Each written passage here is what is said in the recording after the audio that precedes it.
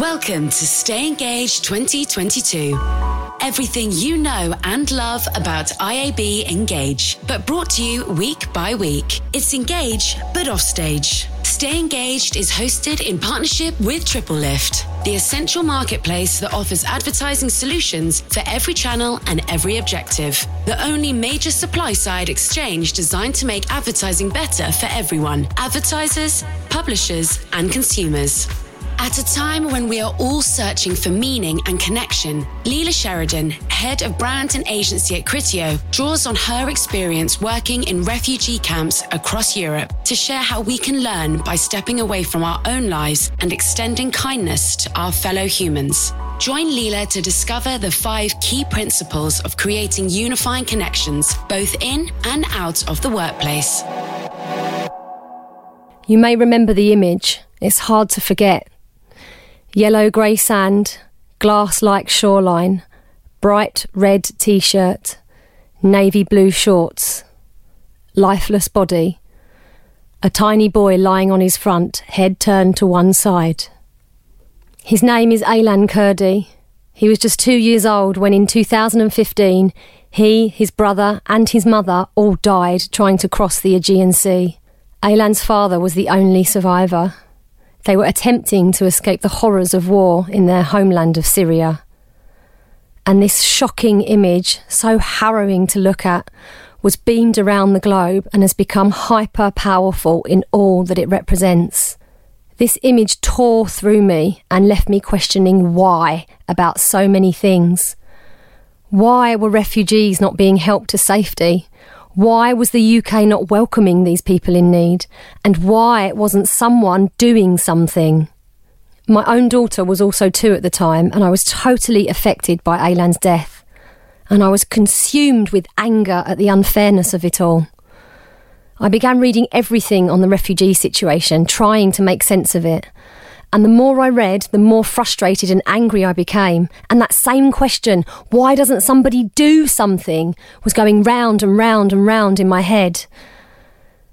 And then I realised, I am somebody, I can do something. So I decided to do just that, something. I flew to a Greek island to pitch in and help out.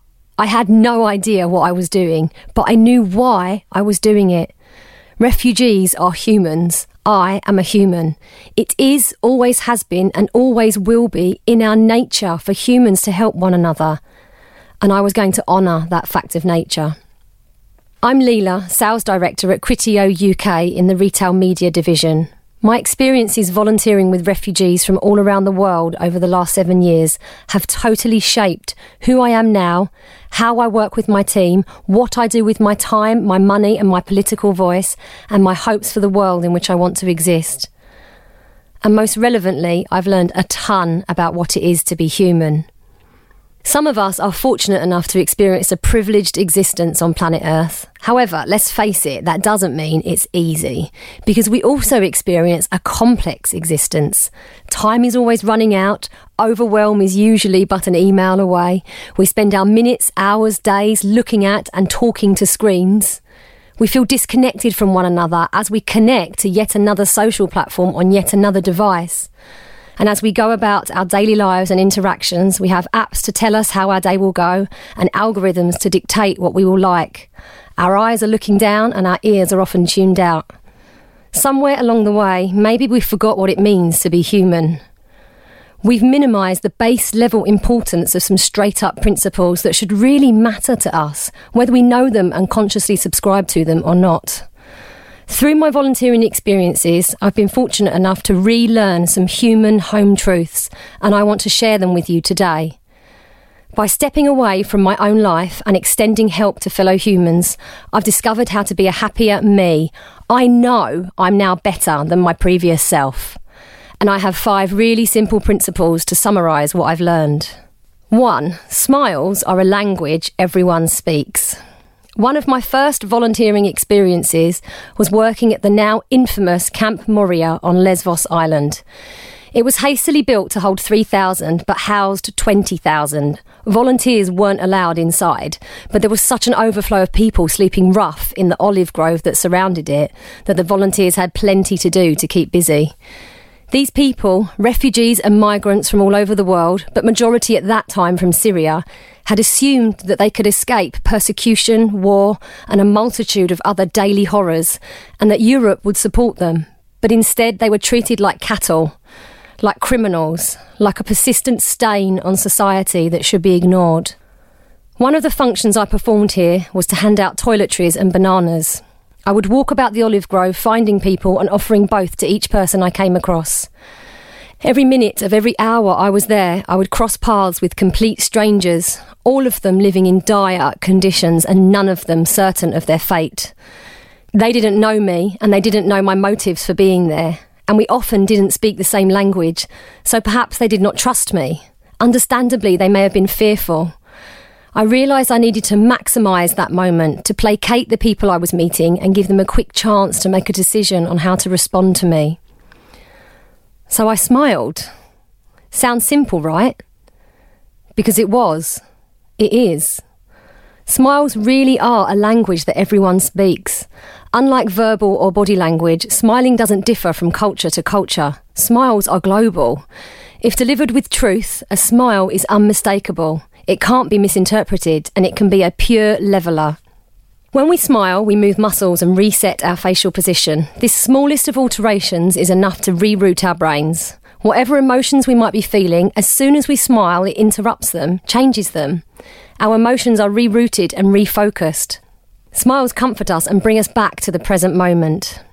And for the recipient, guess what happens when we smile? It makes those we're smiling at smile also. Like laughter, smiles can be contagious. It allows for a brief pause and interrupts any thoughts that may be whirring through the other person's head. A smile allows for immediate connection, and most importantly, it reassures that this moment is safe and threat-free. Smiles allow us to connect quickly with anyone, regardless of our background, the language we speak, or the circumstances we find ourselves in.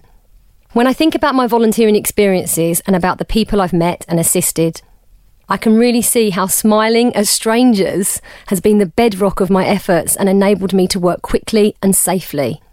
I cannot impress upon you enough how important it is to smile. Just smile at people.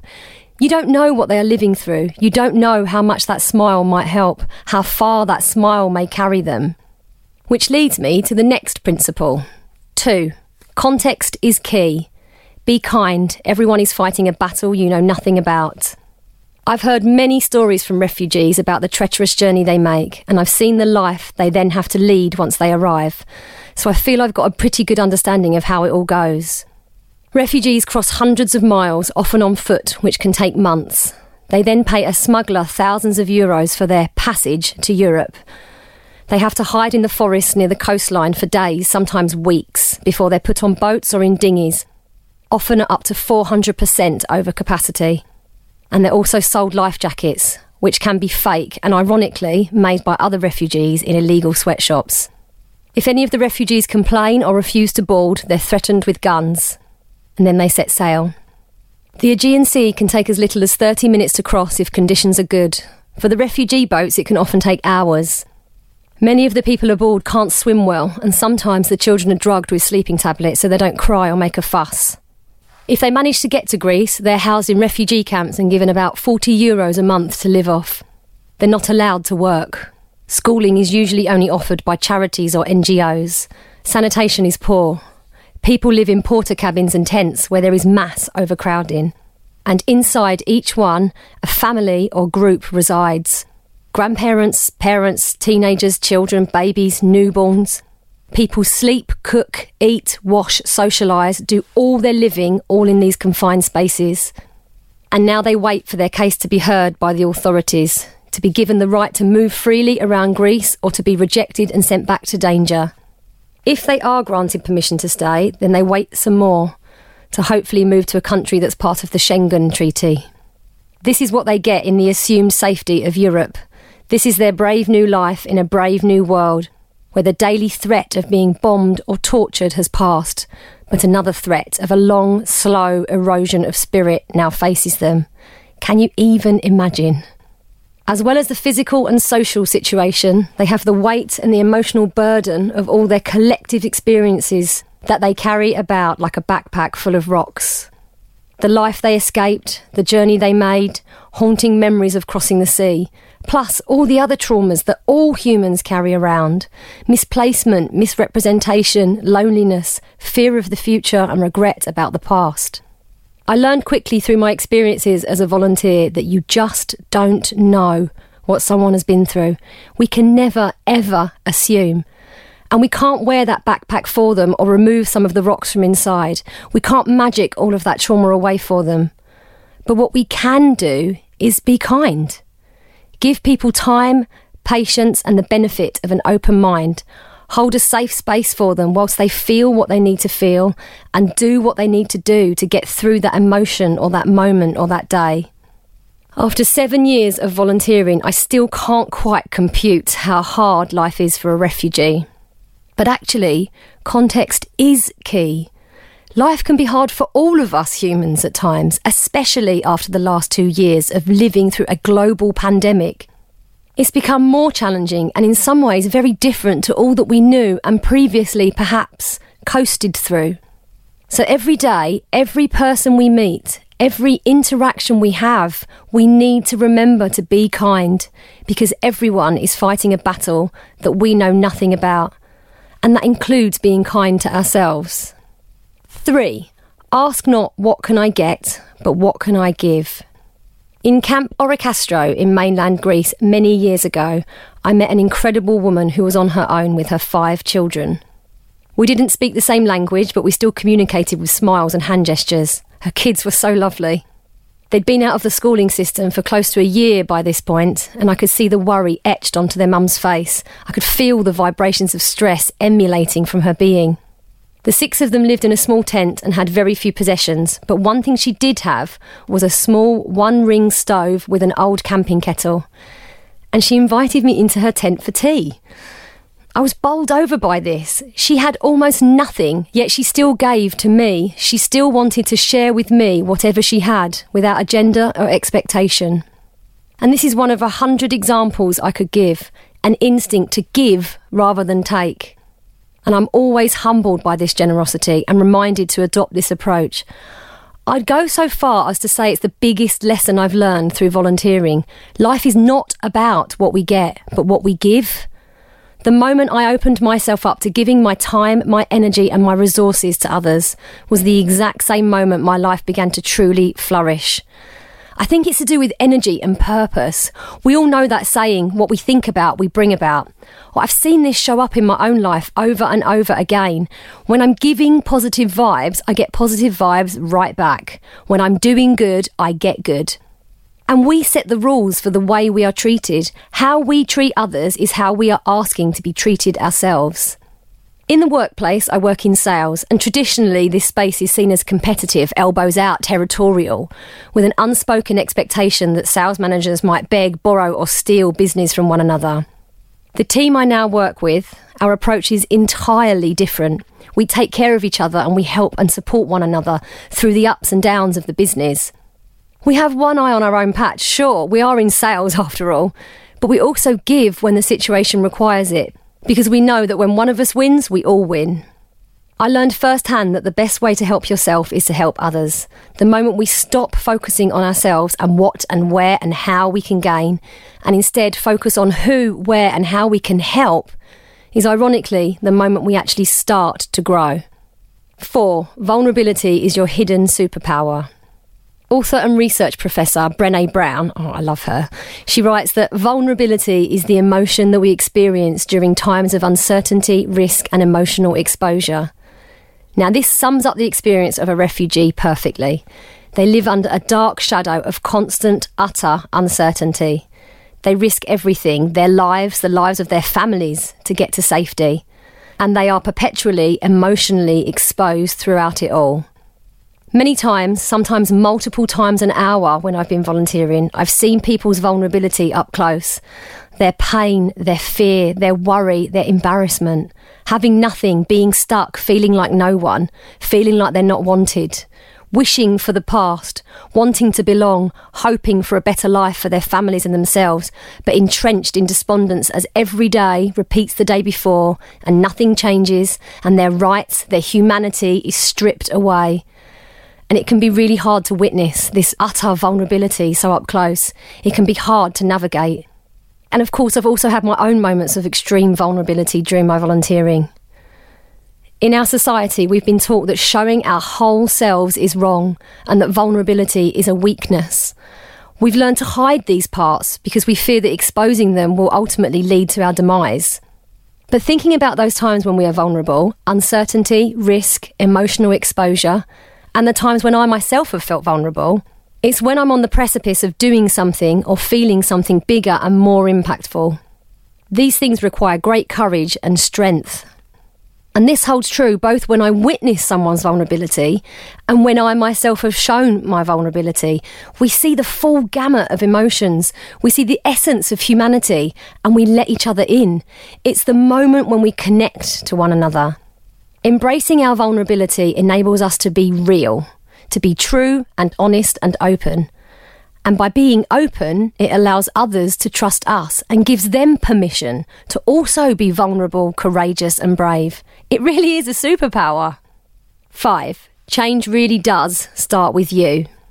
Through everything I've experienced, everything I've witnessed, the people I've met and the friendships I've made, I am now a vocal supporter for the rights of refugees. In fact, it's the main reason why I wanted to participate in this, so that I could raise awareness. I petition, I rally, I write to MPs, I march, support and fundraise both for individuals who I know who are still living in dire situations and on behalf of charities and organisations that work hard to improve the lives of refugees, such as Safe Passage, Refugee Biryani and Bananas and Help Refugees. Back when I first had my seemingly crazy idea to go help people I'd never met from a country I'd never been to in a place I didn't know, it was driven by the simple realisation that I am somebody, I can do something. It started from one single thought, one tiny idea, and it's grown into something much bigger. I now have family members, including my husband, and friends who volunteer both with me and independently, and many more contacts and associates who donate to my fundraising drives and help raise awareness. The company I work for has been a massive supporter and also donated funds. Awareness leads to change, and that change won't necessarily just be the thing you are rooting or fighting for. The change will be within you too. So I implore you to look at yourself in the same way. You are somebody. You can do something. Change really does start with us. Excuse the loftiness here, but in the words of Gandhi, be the change you wish to see in the world. I feel so grateful to have been able to volunteer so many times, and I know I will continue to do this for the rest of my life. When I'm volunteering, I don't think about the past or worry about the future. I don't second-guess myself or others. I live on my instincts. I'm truly in the moment, and I feel connected to the air around me and the earth beneath my feet. Volunteering is the most humbling and enlivening experience anyone can wish for. It's made me a better parent, a better boss, a better human. A quote that I now live by is, "You can't help everyone, but everyone can help someone." And I would add to that, and by helping someone, we ultimately help ourselves. Thanks for listening. You're listening to Stay Engaged from IAB UK. Thank you for tuning in to this offstage audio session, and thanks to our partners at Triple Lift. If you've enjoyed this session, please share it and tag at IAB UK on Twitter or Instagram. Subscribe wherever you're listening to hear the rest of the Stay Engaged sessions and for the regular IAB UK podcast. In next week's Stay Engaged offstage session, NBC Universal's Hayley Cochran will set out why the industry needs a unified response to digital identity and why it's time to lead on measurement. That's next on Stay Engaged.